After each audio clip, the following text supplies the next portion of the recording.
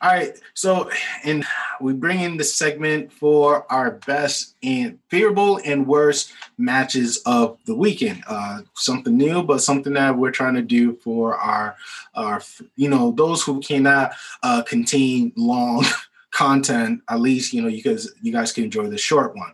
So in the full video, we talked about the SmackDown. We talked about Clash of Champions, and we also talked about Raw.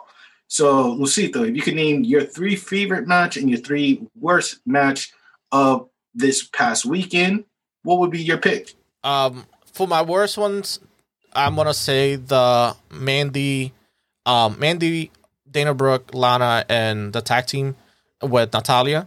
Okay. I would say I personally didn't like the Dominic and what's his name? Buddy Murphy match. Yep. And I would say and also not match, but I didn't like that they didn't have no Raw Underground at Raw.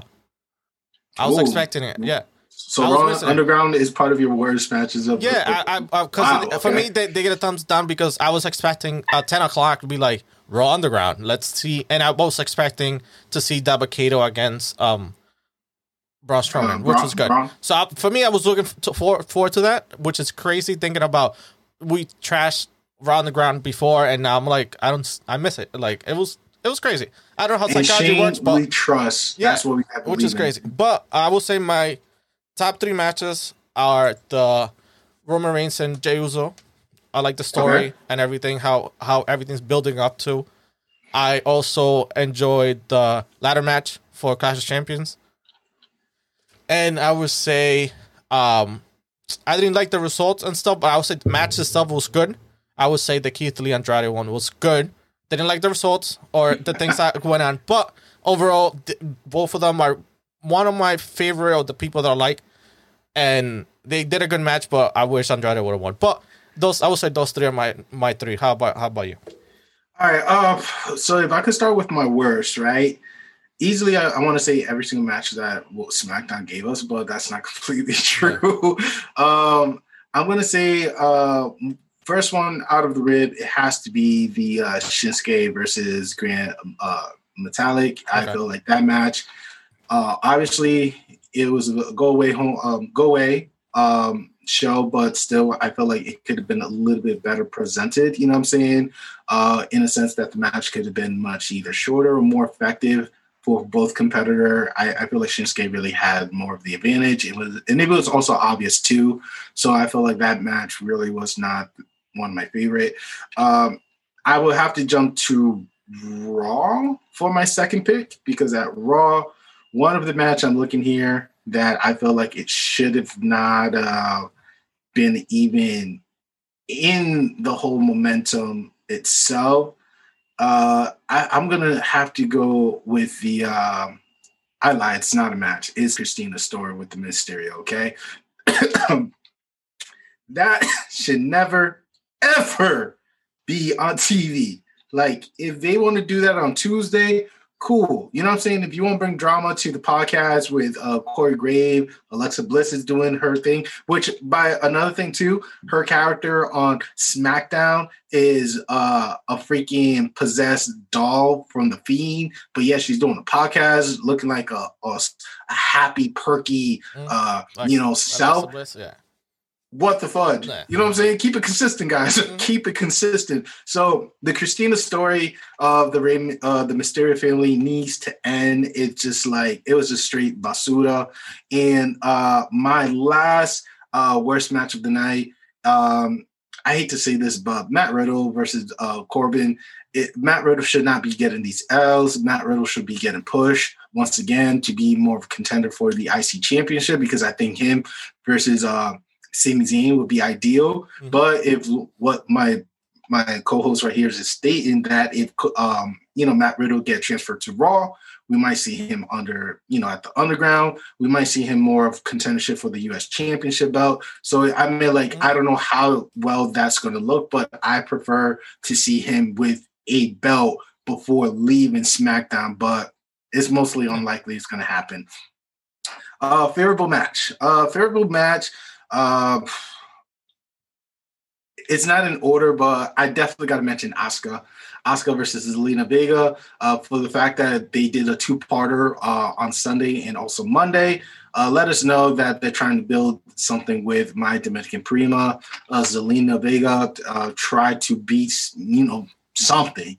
But, Asuka is definitely one of my top 5 female of 2020. I'm happy that she's killing it. Asuka was also doing her thing, not only, Monday and Tuesday, but twice on Sunday, because she also did a promo match, improv match with Bayley, champion versus champion, which was freaking awesome, which, again, kudos for that.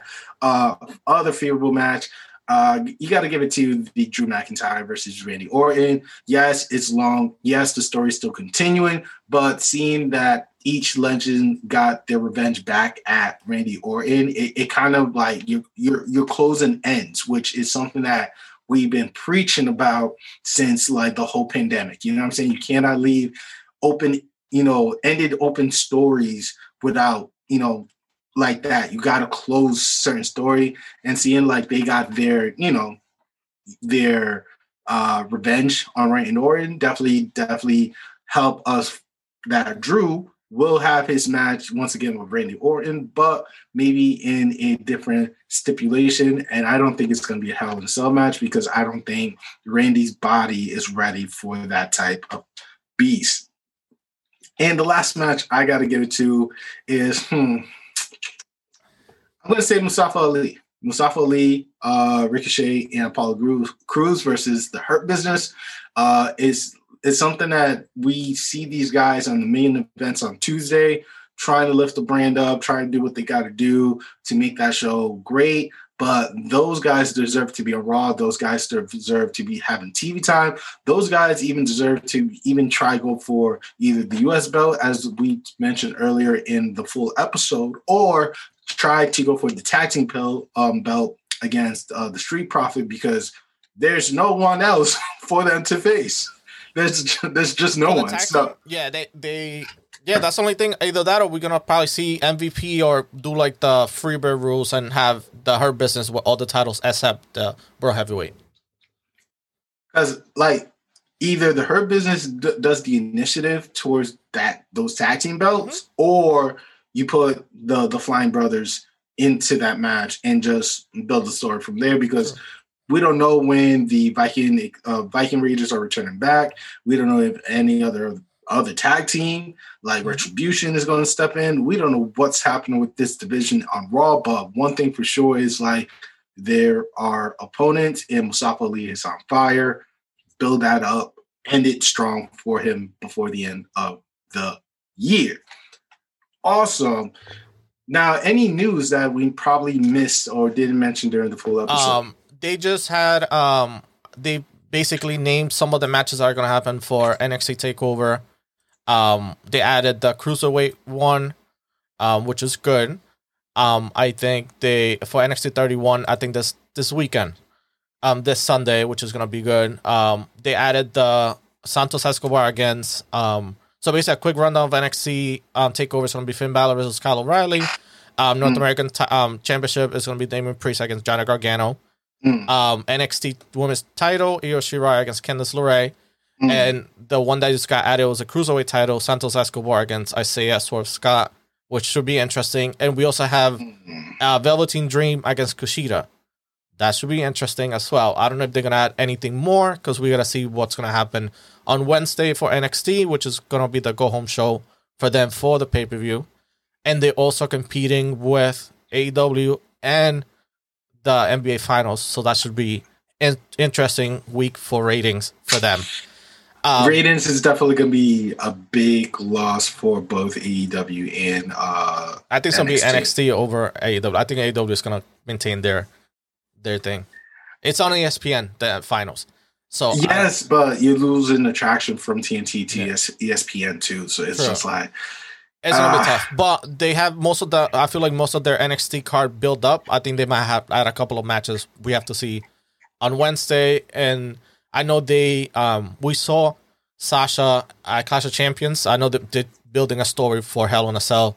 I think October 25th. And they have kind of like that on On Q, it's gonna be Bailey and Sasha, depending how quick she heals up. But she get a month to get better for Hell in a Cell. Really? Heal? No, heal, not heal like turn bad, but like heal to recover from her neck. That's what I'm talking about. Yeah. Like, I don't think she's really injured. They just put her on the side. They just put her in the inactive list just so they could do what they had to do with Bailey and then try to build that story for Hell in a Cell. I believe that match is happening in Hell in a Cell for sure. Yeah, so it's so we got a couple of things going on this weekend NXT, and they're building up for Hell in a Cell next month. So there's a lot of things going on for the near future. All right, guys. So this is our show. Tell us what you think, what you believed in, what excitement you had from COC, and what disappointment you got from SmackDown or from Raw. Because honestly, thank God for that pay-per-view. In our personal opinion. Once again, if you found our show accidentally and you enjoy it, we say, hey, you got to do two things, man. Follow us, man. Just hit the subscribe button and just give us those 5 stars and just enjoy the ride with us. We are on Facebook, Instagram. We are on Twitter. We also on the YouTube. And, those who've been rocking with us since day one, we say thank you, and continue sharing your thoughts and support towards us. We'll continue bringing you guys new materials and hopefully excitement for this podcast. Our audio contents are posted on Apple Podcasts and Spotify for those Android users. Anyway, this is the end of our show. I'm your boy, Jay Aguila. And this is Luisito. And we say, buenas noches. See ya. Good night. See ya.